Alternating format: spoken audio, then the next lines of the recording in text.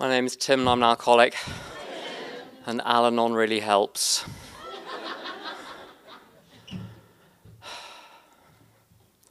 Let's start the time. Thank you to my delightful host Donna, thank you to the committee, and thank you to my buddy Rob for starting the conversation which got me here.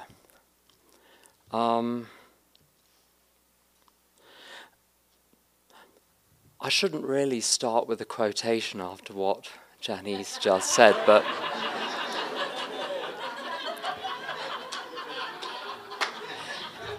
if someone will kindly cover her ears or distract her,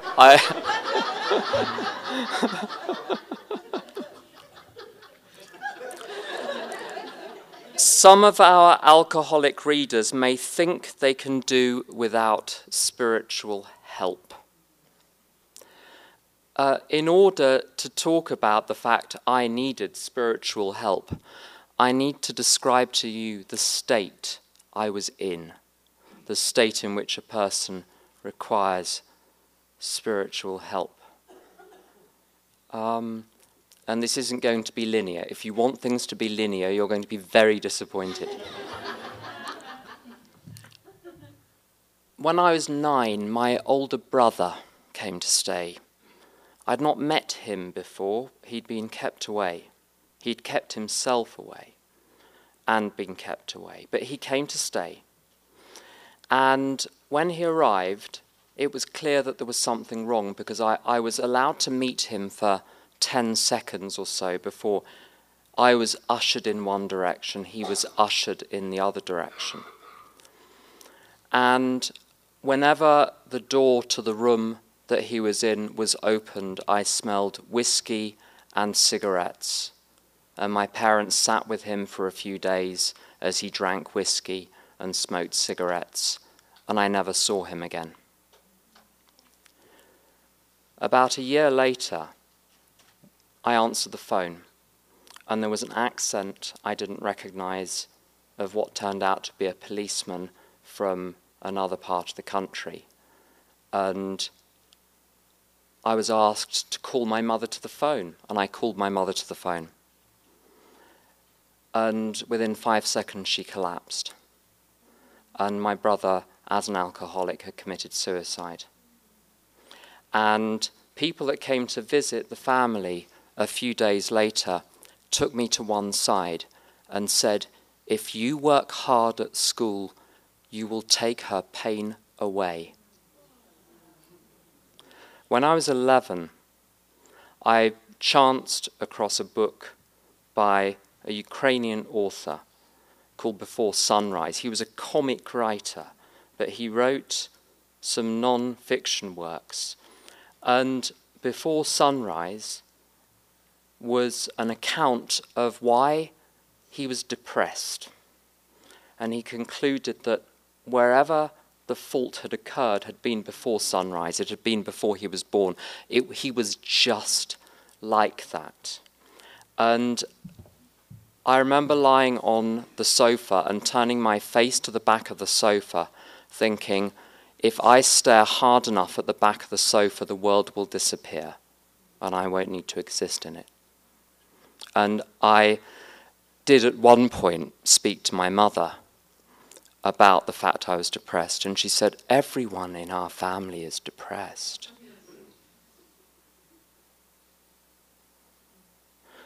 When I was 15,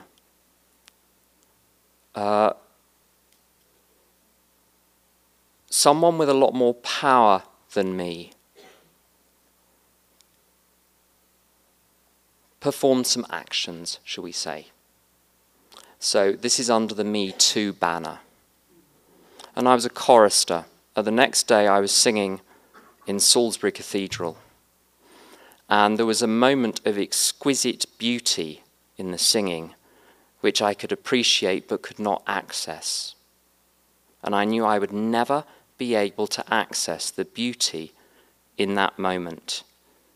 And I saw a huge black bird flying down the aisle, the nave of this cathedral, it seemed to be 100 feet across, and I remember nothing else for a couple of days. I woke up in I was in a boarding school. I woke up in the sanitarium, the hospital wing. And they didn't know what to do with me. I'd broken down one way or another. I didn't find out. I never found out really what happened that day. And I was described retrospectively as a 15-year-old who was like a little old man. And when I was 18, the headmaster of my school said, "You were like a little old man when you came here, but something in you has blossomed." And I didn't like to tell him what it was. The thing that had blossomed was alcohol. I had found alcohol. There was another world I could live in. I did not need to live in your wretched, drab world any longer. All I had to do was tolerate those hours in between the drinking episodes, and if I could get to the drinking bit of the day, the lights would turn on. Except sometimes the lights would turn on, it would be great. Sometimes I'd drink, it would get scary. Sometimes I'd drink, it would get dark. Sometimes I would drink, it would get violent. And I had no way of predicting before I had a drink what the evening had in store. It was Russian roulette. What makes me an alcoholic, however, is not the fact that I drank buckets. If you watched me, that's a technical term. If you watched me drinking, I was living in Germany when I was 16, and you can drink legally at 16 in Germany. Not everything. I think that at the time there were certain spirits you couldn't, but you could drink beer. And I was living in a suburb of Frankfurt, and there's something called Apfelwein, a sort of alcoholic cider, and I drank buckets of it. And if you'd watched me with the other kids, we were kids, if you'd watched me with the other kids drinking, we would have all looked the same, but there was something different about my drinking. I'm not the heavy drinker it talks about in the big book. I class myself, I get to class myself as a real alcoholic. And when you come to AA, they give you these questionnaires, don't they? 20 questions. And I've just got a couple of questions. When I drink, do I overshoot? And my answer is perennially, inevitably. The only option I have when I drink is to drink buckets, is to drink to the point that I'm so ill the next day I cannot function or show up, or I sweat and shake and show off until I can drink again. I don't have a moderation option. And there's a wonderful bit in the doctor's opinion where it says something to the effect of, it didn't satisfy us to be told that we could not control our drinking just because we were maladjusted to life, in full flight from reality, or were outright mental defectives. What this means to me is that although my drinking was a solution to those spiritual, emotional, psychological, social states I described at the beginning of this talk, although it was a solution to that, there's more to it going on. The terrible state I was in would explain the first quarter bottle of gin, because that was enough to shut everything down, to give me a sense of peace and escape and relief and hope. I don't know about you, but when I was sober, I couldn't tell the truth. When I was drunk, I could, because I was anesthetized to it, so I could let the truth out. And people were horrified when I told my story when I was drinking, because I would tell it with a lot more of the bells and whistles, the embellishments, the colourful details, which are not appropriate tonight, but there were colourful details. And I felt nothing as I was telling the story about what had happened to me. That was what was so great about the drinking. Now, first quarter of a bottle of gin. Great. It's got me exactly to where I want to be. Why do I drink the other 3/4 of the bottle of gin and then a bottle of wine? It is not for the effect. I do not drink alcoholically for the effect. I might have the first few drinks for the effect, but the rest of the drinks has got nothing to do with the effect. I'm already where I want to be. More drinks will actually take me out of the zone. It will take me out of what I want to feel into the upside down world.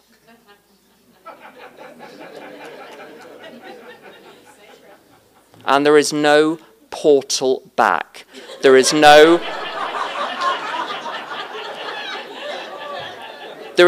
handsome teenager to pull you through the tree trunk. In a bout of drinking, once I'm on the other side, you just have to wait till it gives you up. My great Al-Anon mentor, a chap called Tom, who's one of my 5 favourite Jesuits from California. Everyone has to have 5 favourite Jesuits. If you don't have your 5, just go and research over the next, we'll check in this time next year.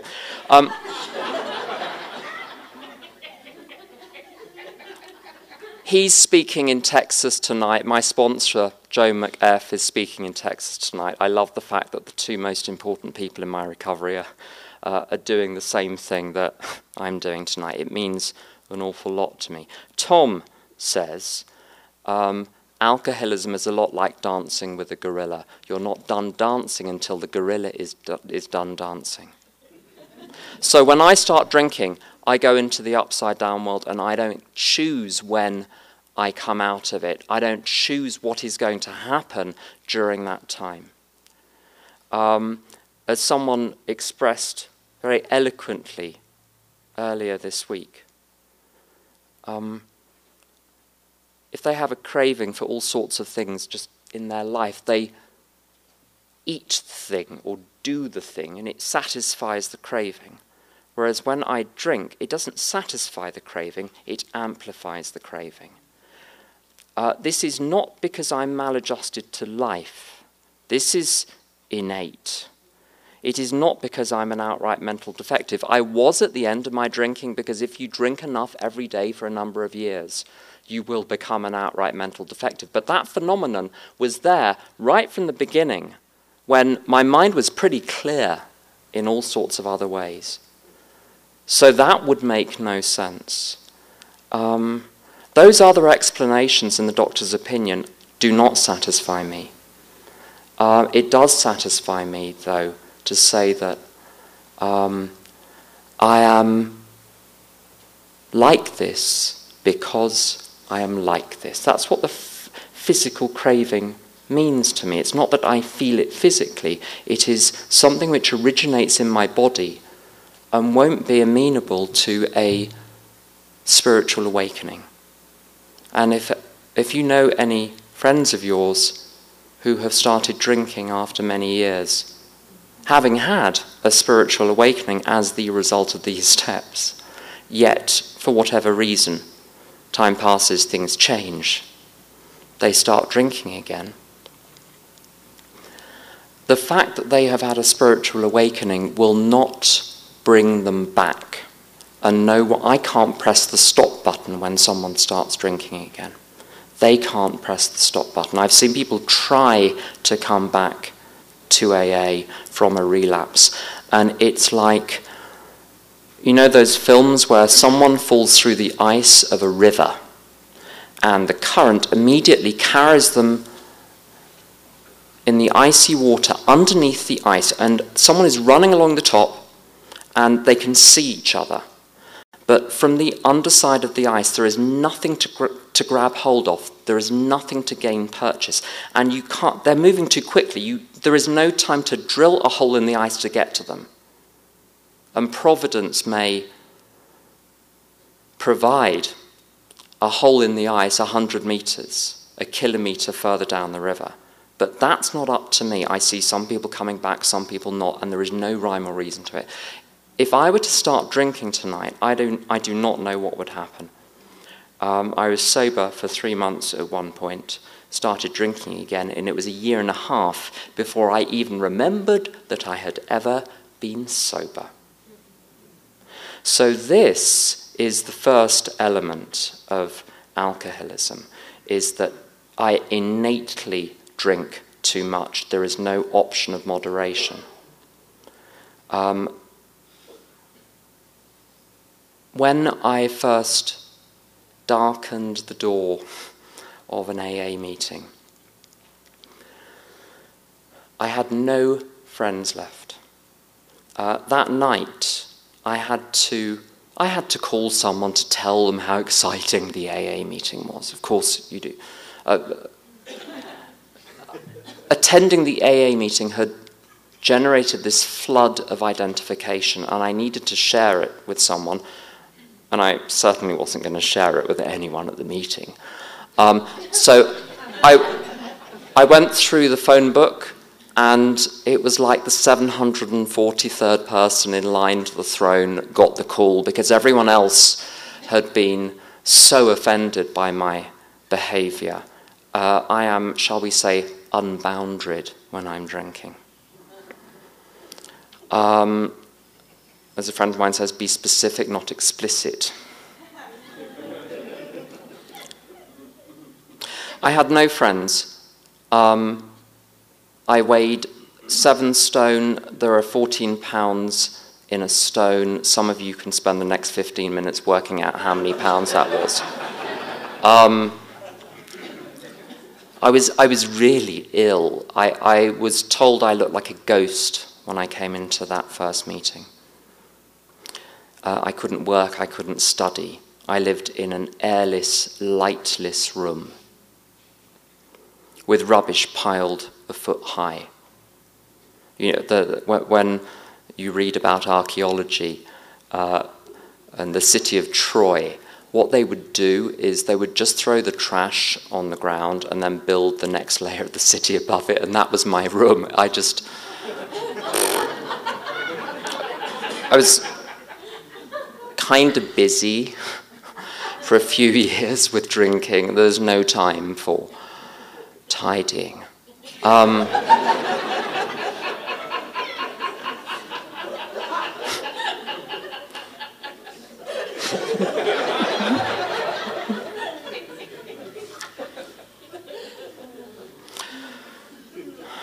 had reason enough to stop drinking. And I ended up in AA. It's a long story how I ended up, that's for another time. But I ended up going to an AA meeting. And I thought, I'm all set now. I know I'm an alcoholic. My brother was an alcoholic who committed suicide. I know where this is going. I'm not stupid. I put 2 and 2 together and accurately made 4. I knew I was never going to be able to drink safely.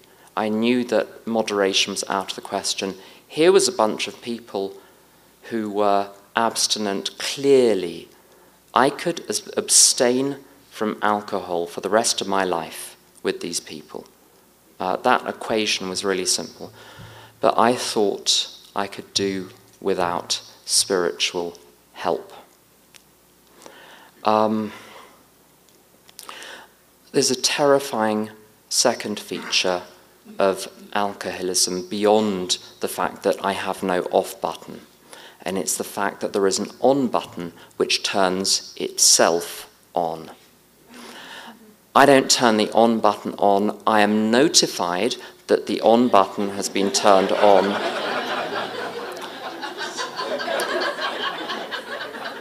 And the command comes down the tubes, we're going to drink. And there are some meetings where people, in a very well-meaning way, say, don't drink and go to meetings. And I think that's pretty good advice. However, I can't follow the instruction, don't drink, consistently. And the problem is that sometimes I can.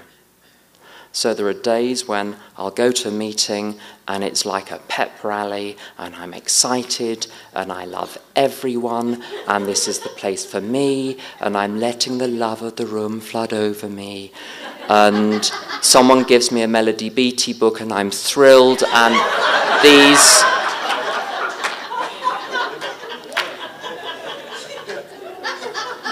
these are my people. And on a day like that, I can not drink. And this gives me the impression that all I have to do is repeat that day every day, and then I'll be fine. And if I drink again, it's clearly because I wasn't trying hard enough. When I was at school, I came top of the class in a quiz of some sort. And my mother helpfully informed me that since I'd done it once, if I were ever not to come first, it could only be because I hadn't tried hard enough. Now, this mentality I brought with me into AA, and so when I was sober on Monday, Tuesday, Wednesday, Thursday, Friday, and then did that for weeks, and then found myself drunk, I thought, I'm just not following the directions clearly enough. They said to call a sponsor. I should have called my sponsor. I should have wound the tape forward. Now, again, there are days that works. There are days when I feel like a drink, and I remember being at fellowship after my home group and realizing I'd gone into like this 15-second blackout looking at the optics under the spirit bottles in the restaurant. And my mind wound the tape forward involuntarily. I saw where it would take me. I didn't wind the tape forward. I can't manually effect that. I can't manually make that happen, because when I want to drink, there is no tape recorder, or there is no tape, or I can't, it jams. Or I think, I know exactly what's going to happen, but F it.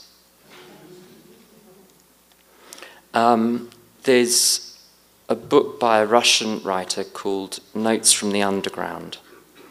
And it's this philosophical treatise about something called utilitarianism. There was this philosophy, this idea that if people only know what's good for them, they'll do the right thing at all times.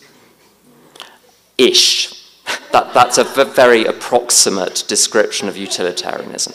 It's a much bigger story than that, but that was the basic idea. And this writer said, that's just not how people work. In the 1850s in London, there was this big exhibition, and we're still talking about it, and they built this thing called the Crystal Palace, and it was, well, a palace made of crystal, an amazing thing. And Dostoevsky said, any sane person, when presented with the Crystal Palace, wants to throw a stone at it. Anyone who going into the organ loft of a cathedral and seeing the organ turned on, someone pumping the bellows, wants to pull out the stops and slam their fist down just to make a noise. That's not alcoholic, that's human. I better not have my human faculties, my human irrationality, my human illogicality, my human ignorance, carelessness, selfishness, emotionalism be driving my bus when it comes to whether or not I have a drink. If my sobriety depends on my emotional balance or intellectual understanding or acquiring any great faculty.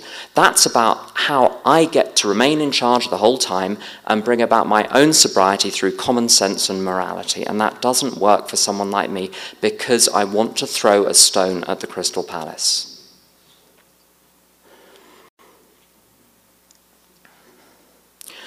My problem, I alluded to it earlier, at the first meeting I went to. I loved it. They gave me a cup of tea. By the way, in my first meeting, I looked so young and broken and strange, and they thought I was. And I must have. I don't know what I mumbled, but they tried to send me to an Alateen meeting down the road. But I insisted that I stay, and they gave me half a cup of tea because I was shaking, and they placed me in the, they said, sit there. And I didn't know you were allowed to argue, so I did what I was told. I sat in the middle, and around me, 360 degrees, I heard people telling various aspects of my story in a casual, relaxed way, and I knew this was the right place. However, by the end of the meeting, when they said, would you like to come for coffee with us? Although I'm sure I was polite, I said maybe next month or something like that. Inside, I was thinking, me? Go for coffee with you? Why would I do that? Why? Over the course of that hour, I had learned to look down on these people who were sober. I'd already placed myself in a position of superiority. And I would only ever humble myself as far as was necessary to extract from you the goods that I needed, and then I was back on top of the horse again. And when the prospect of being sober for my whole life became a real prospect because I'd been to a few AA meetings, the next thing that happened was the planner started. I don't know if you have a planner. The planner, it's a little module, a little department in my mind. I've got lots of departments. Some talk to each other, some don't. It's very complicated. The planning, scheduling, and logistics department is very busy. And its aim is to construct a vision of what my life would need to look like for me to be okay. And there are various elements to this plan. The first one is a set of outcomes. Some of those are really basic. I need somewhere fancy to live. I need enough money that they can't get me. Now, we all know who they are. They're out there. Don't look now, but some of them are actually looking through the window at the back. But if you have enough money, you can keep them at bay. I need a career, not a job, a career. Because I wouldn't just have a job, of course I would have a career. One with progression. And I need a mortgage, and I need to own the place that I live in because that places me in a class above. And I need smart, fashionable, sassy friends.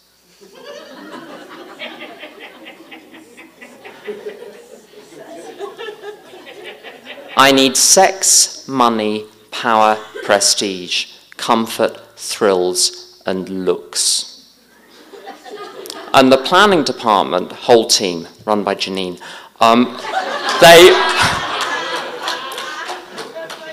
Janine is very efficient and really badly needs an Al-Anon meeting. They whirred into action. They'd been furloughed when I was drinking because there was just nothing they ever planned came off. But now I was sober again, we're in business. I can find a way of becoming the person I need to be for you to think I'm just great. And I love that Clancy line about how if you think I'm just one of the bunch, I feel less than. if you think I'm superior to everyone, I can break even. I feel just about okay, and that was me. So my plan involved some basic security, some financial security, pocketbooks. It involved some ambitions being achieved with ever-increasing stakes. It wasn't the idea of achieving something. Every achievement I ever had needed to go up a level. I needed to get more and more, but I was getting less and less of an effect. So the ambitions grew more and more grandiose and challenging.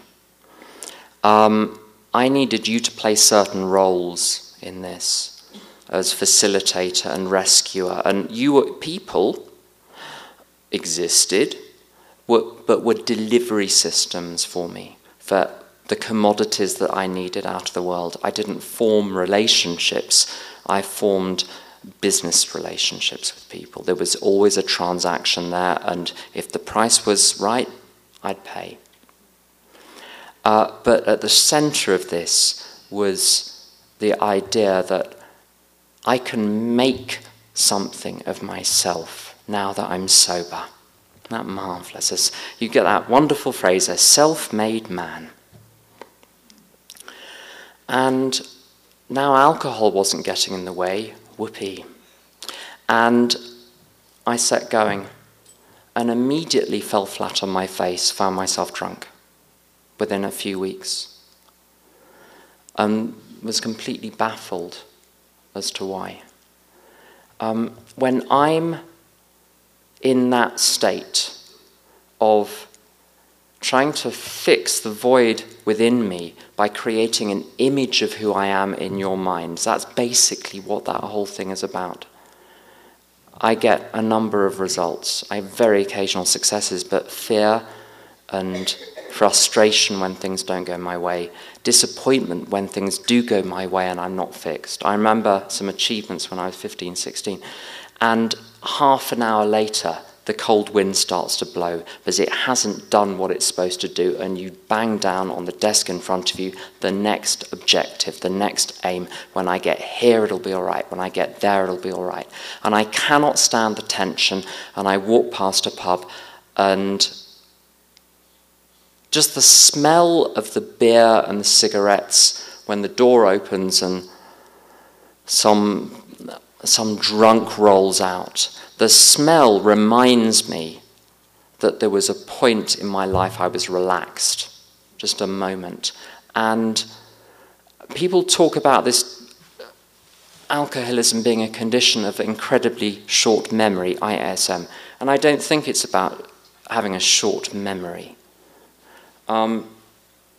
If that were the case, then I'd have a short memory across the whole of my life, but I don't. I'm actually allergic to all sorts of things, and it wouldn't occur to me, it's never occurred to me in my drinking to forget that I was allergic to things I was allergic to. It's not a memory problem. The pain at a level I'm not always even aware of becomes so intense that a manual override takes place. And if my spiritual malady doesn't get treated, it treats itself. And it's like walking around with a loaded gun in your pocket, and watching your hand pull the gun out, point it at your temple, and shoot, and you have no control over it. And it's no good saying to someone, call before you shoot. It's not gonna happen. And I found myself drunk again and again and again. Until the 24th of July 1993, when I threw myself in front of a car in order to mix things up a little. About half an hour after starting to drink one Saturday afternoon. And I'd been sitting in an AA meeting that morning. This meeting maker didn't make it. P.S. Meetings really, really help. And my friend Tom says 100,000 will take the edge off somewhat. So still go to meetings, but with the hope that something will happen and you will surrender despite yourself. Surrender is not something I bring about as an act of the will, but if I fool around on a diving board for long enough, not wanting to jump, eventually I'll fall. And that's what happened. I kept fooling around in AA. And I remember that day I was released from the police cells. Did I tell I got arrested? I got released from the police. That was after the ambulance determined there was nothing broken. So there was a whole sequence of the helping professionals helping me to the police cell. The policeman, after he extracted the bottle of Italian fortified wine from my sweaty little hand, he said, as he was leading me into the police station and the cells, he said, "Why are you doing this to yourself?" And I said, "Because AA doesn't work." And by any measure of working, well, I've been going to AA for 6 months and I was drunk. So how well did AA appear to be working? Well, not very well, if you looked at my blood alcohol content as a measure of the success of AA. But as I was coming out of the cells that day, an AA member chanced across me. I sat in his car before a meeting, and I said, "I just don't know what went wrong. I seemed to be doing so well." And he said something which changed my life, because I was willing to substitute his perception of the situation for mine. He said, "You've been doing really great at all of the aspects of the AA program, just the not drinking bit." I did not have as my primary purpose staying sober. I had as my primary purpose making something of myself. And staying sober was a means to an end. And if the end looked jeopardized, who cares about the means anymore?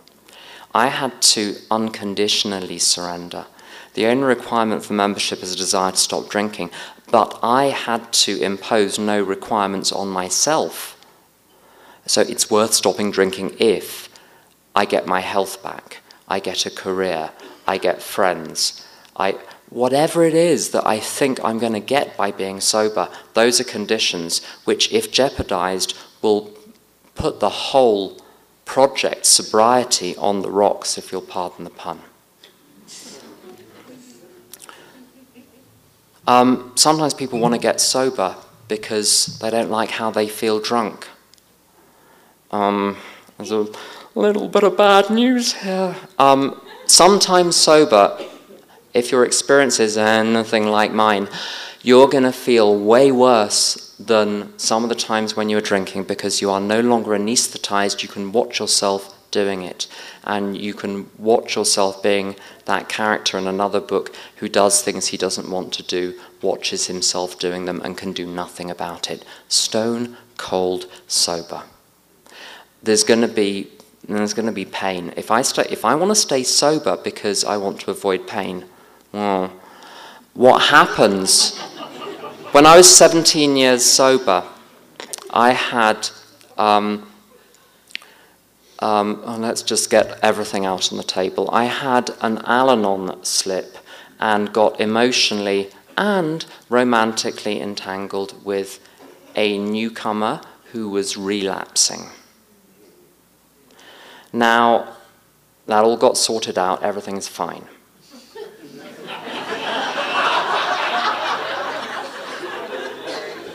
However, that was a mini adventure, wasn't it? Specific but not explicit. You really don't want the details. Except, here's something. You don't want to get a call in the middle of the night from a relapsing newcomer you're romantically entangled with. We never got physical, but it was there was a romantic entanglement. You don't want to get the call in the middle of the night from them to say they've just slashed their wrists and think, if I'd stayed away, would this not have happened? He's fine. He's my best friend today. It all worked out because we both placed the situation in God's hands. He ended up in a treatment center in Texas. I ended up telling the truth to my sponsor, who is in Texas. Texas is a big element of my story. And I was willing to substitute my sponsor's perception of the situation for mine. And this poor chap was willing to substitute my sponsor's perception of the situation for his. And he dropped all weapons and defenses and did what he was told and went away for 3 months.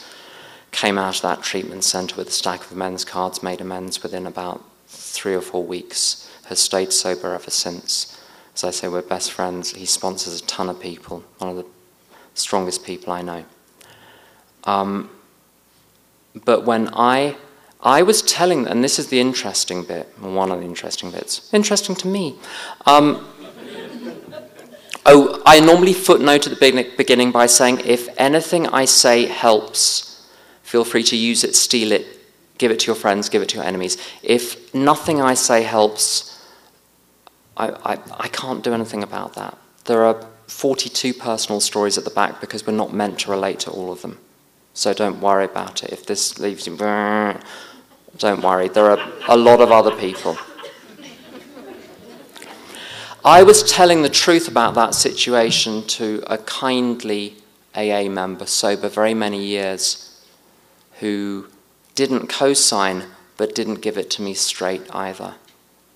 When I finally told my sponsor the full truth of what was going on, he told me that an honest man is someone who eventually tells the truth. It didn't come straight away. When I did, the floodgates burst, and I was crying every day for 3 months over this desperate situation. If you're staying sober because you think you're going to feel better the whole time, no. My unconditional surrender meant I had to want to be sober under any circumstances simply for the sake of being sober and not dying of alcoholism, maybe with it latent, but not of alcoholism. I wanted the dignity of never being dragged out of the middle of the road by a policeman at 1 o'clock on a Saturday afternoon. I wanted dignity above happiness. And when I was willing to do anything to have dignity above happiness, I stopped relapsing, because I stopped placing any conditions, and I dropped my weapons and I dropped my defenses, and I said, AA, whatever you want me to do, I'll do it. And over the next year, I had a series of humiliating experiences, which were some of the best of my life. I had a very bad case of special and different when I got to AA. And you never know who is going to help you the most. And someone that helped me the most was a housewife from suburban London called Maureen, who was 17 years sober at the time and is 40-odd years sober now. And I remember taking her hostage on the phone one Saturday evening and saying, I can only communicate effectively through the medium of poetry. So I think this was why I couldn't do a step 4. I couldn't possibly be truthful through that medium because it was not sophisticated enough to access the dark crannies of my personality. And she used a very uncivilized word and then said that I was a common or garden variety alcoholic, just like everyone else. And I was insulted, and I was humiliated, and I was relieved. Because if I just had ordinary alcoholism, then maybe what worked for you would work for me too. And the essence of spiritual help. I mean, I've done all the fancy spiritual things. in as far as British people ever do. I mean, it's just, you're just off the scale here. But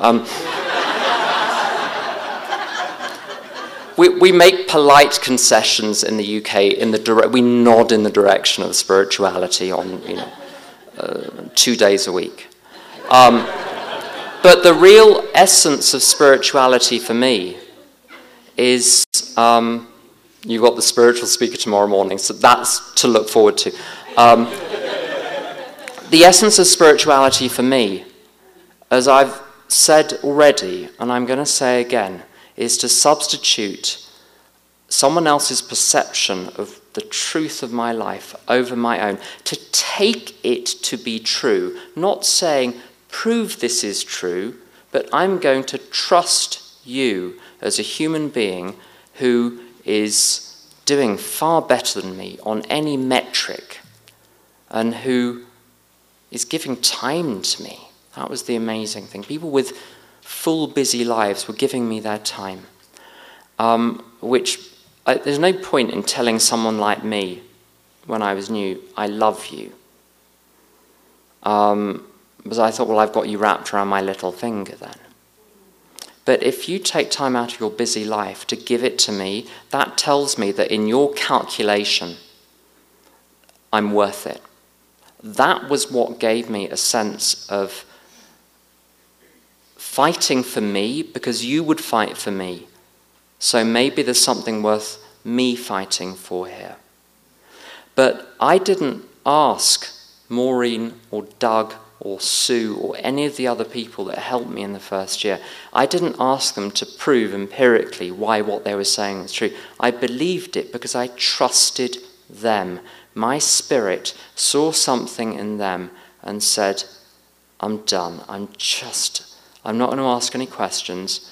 I'm not going to interrogate you. I'm just going to do what you say.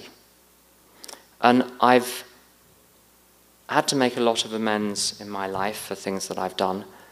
Never have I had to make amends for something my sponsor suggested I do. Now, sometimes the guidance is a bit off and needs tweaking and adjusting over time. It's not coming down on tablets. There is, even if your sponsor is from Texas, West Texas. It's not that he's infallible, but it's that when push comes to shove, I would rather follow his sound, loving advice than my best ideas. And I did what I was told. Until... Remember that whole skit about when I get all these things, I'm going to be okay. Now, I was really surrendered for the first year, 2, 3 of my recovery.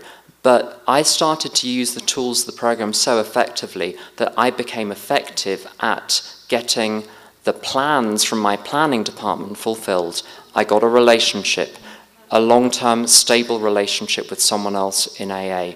I got a house, I got a mortgage, I got a pension, I got a degree, I got a job, I got a career. Things were going from strength to strength. Ever-increasing stakes, ever-increasing stress. The more I got, the more frightened I was. Because if this fails, what's left? There is nothing left. All I have is this career and this life, and everything is intertwined. All of these things go together. I remember saying to my other half at one point, I would love to go and study and do something I actually really care about with my life. And he said, if you want to do that, you can do that on your own. I'm not going to bankroll it. The whole thing was tied up in a single mess, and I was getting more and more stressed. And I was going to AA meetings in London. People were saying, well, just up your meetings. Just let go. Wear your recovery like a loose garment. All of these wonderful things which have their place. I say those things. I do say those things to people today in a particular context. But I was not getting any kind of solution here. And I did what was sensible, which I stopped going to AA for 2 years. I didn't drink. I maintained a relationship with a higher power. I had a religious practice, which I was very solid about. But I wasn't going to sit in rooms with people saying, "Oh, just let go." Because when I was in these immensely stressful situations, I was a director of a company which went from 18 employees to 130 employees in about a year. And I had problems like, we need to press the payroll button Friday afternoon. We need to press it by 5 o'clock. It's 3 o'clock now. We're £200,000 short. And I had to start making phone calls to get people to wire me hundreds of thousands of pounds to pay our employees, because if we didn't pay them and they realised the checks weren't going through, they would walk. This, by any stretch of the imagination, is a stressful situation, and you go to meetings and someone says, "Wear your recovery like a loose garment." It's not, you need something more than that.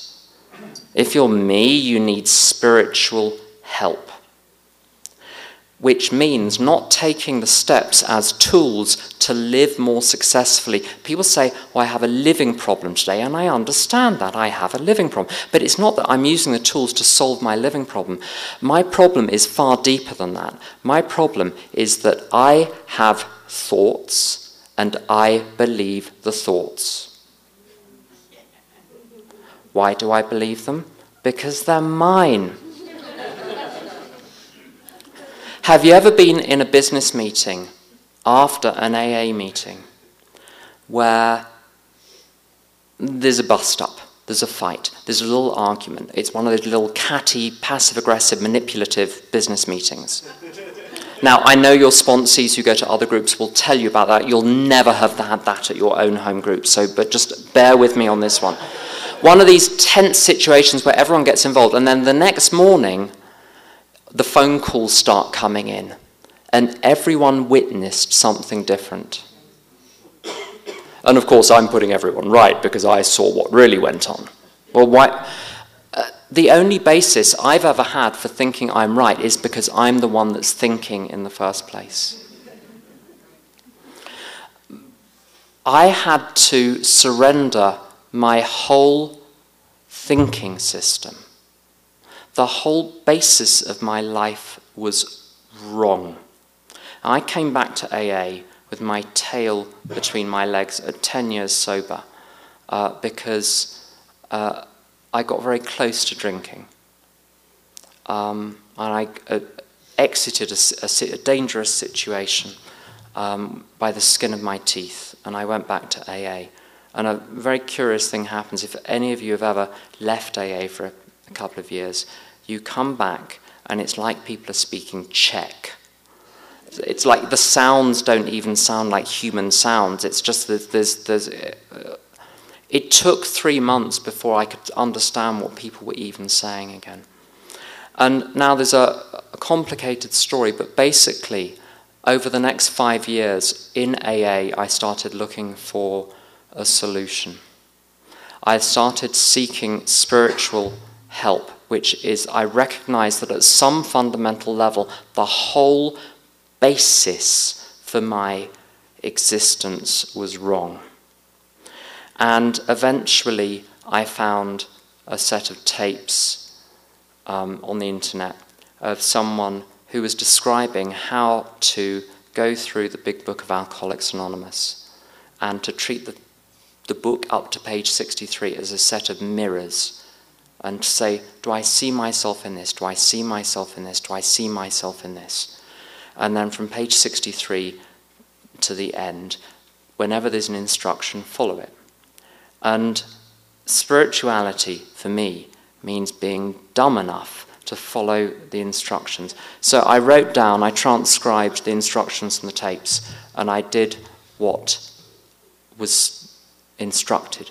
I'd done amends 15 years earlier, and they were as good as I could do at the time. But when I did a really thorough set of amends under the instructions of a man who by then was dead from tapes that I found randomly on the internet, I found 78 names. I went back to everyone. I've been told not to go back to exes. The whole categories of people in AA folklore I've been told not to go back to, but I went back anyway, except when there was a legitimate, except when to do so would injure them or others. There were 3 situations where I didn't. 1, something which would place me in a position where I'd be less useful to other people. Secondly, not to reveal new information. Thirdly, not to grass anyone else up. And that took none of the names off the 70-odd strong list. So no get-out clauses for me. I made all of the amends in 9 days. The top of my head blew off. I went to an AA meeting. It's been sewn back on. I went to an AA meeting that night, and the room was pulsing with life. It was an ordinary AA meeting. I'd never realized that the other people in AA were human beings. I could actually sense other people in pain. Why? Because I'd made amends myself. And this happened not when I made the penultimate amend, but when I made the last amend. If you have a balloon attached to the ground with 100 pieces of string, if you cut 99 of them and there is 1 piece of string, that 1 piece of string is enough to hold the balloon to the ground. You cut the last piece of string and it will disappear up into the stratosphere. And what those strings were evidence my ego found for me basically being a schmuck. When I make amends, what I'm saying to you is, I actually love you. And what I did was not a reflection of who I am in my deepest essence. And I recognize what I've done to you. And people say you can't change the past. You can absolutely restore the rupture that happened, the tear that started in the fabric and then ripped the pieces of fabric ever further apart. I go back when I make amends, and that rupture is healed, and then the whole past since then is changed. And I was reconnected with other people. I can't talk eloquently about a relationship with God, but I can talk eloquently about, well, not eloquently, I can talk about having a relationship with you. My friend Kevin says that your friends in AA are God's amends to you for your family. Now, that's partly true, but second, there are 2 parts to that. Firstly, you are my family now, or part of my family, but I got my family back. My mother is 88. I would have had 3 brothers and 3 sisters. My 3 brothers are dead, 2 of my sisters are mentally ill. It's a tricky family. My mother's had a devastatingly difficult life and was enormously bitter for many years. And when I was 15 or 16 years sober, the reason I followed the instructions on those tapes was because I had an unresolved relationship with my mother. It was heading towards her 80th birthday, and I couldn't bear to be in the same place as her for more than a couple of hours because of the pain of the memory of my childhood. And I didn't blame her logically anymore, but part of me still held something against her. And I didn't know why. I couldn't fix that through therapy or anything. I tried, by God, I tried. But I couldn't be with her. And my brother's suicide note, he committed suicide on her birthday. And he said, I love you, but I can't be in the same room as you. I'm 15 years sober. I could have said the same thing. Because when I was with her, I was 15 again. She, for years, would berate me. She would say, why don't you love me? Why don't you love me like I love my mother? Christmas is cancelled. Stuff like that. And when I got to the step 8,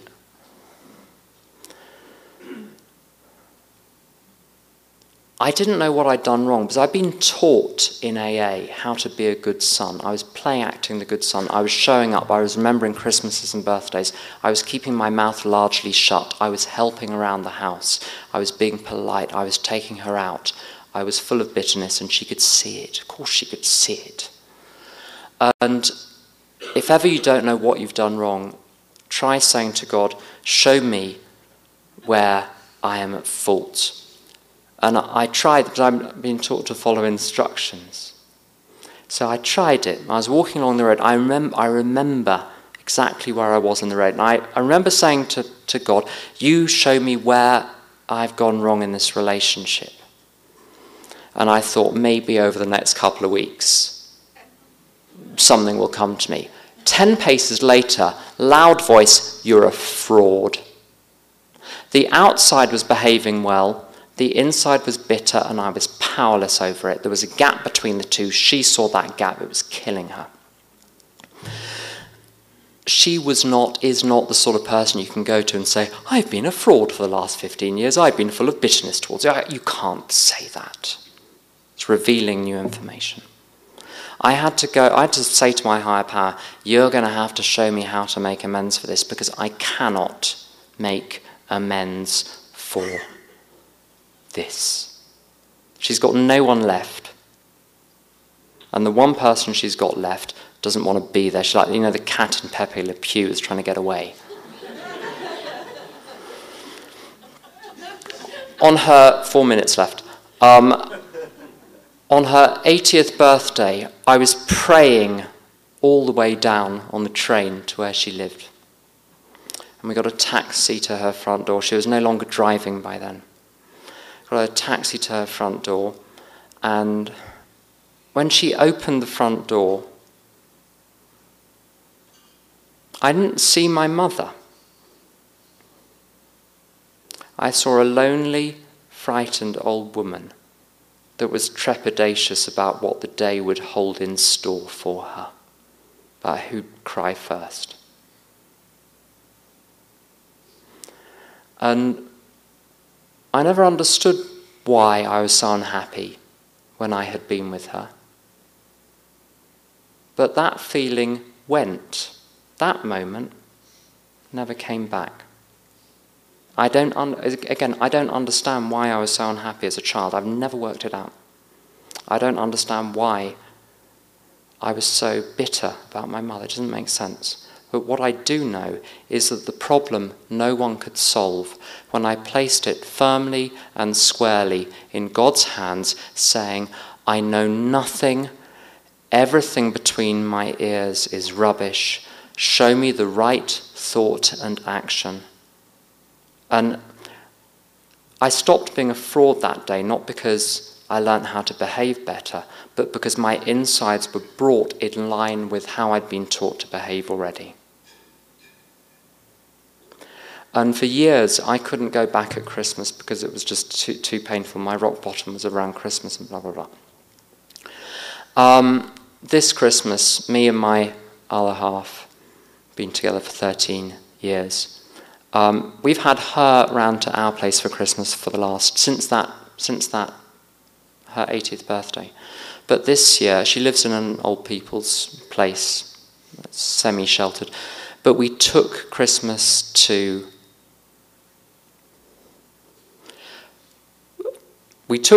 her. We did all the decorations, we did all the food, we did blah, blah, blah, blah, blah. And it was an ordinary day. Now, bear in mind where the story started. Bear in mind what's happened to her kids.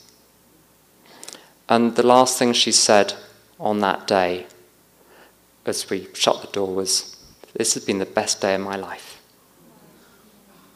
This is AA. Thank you for listening.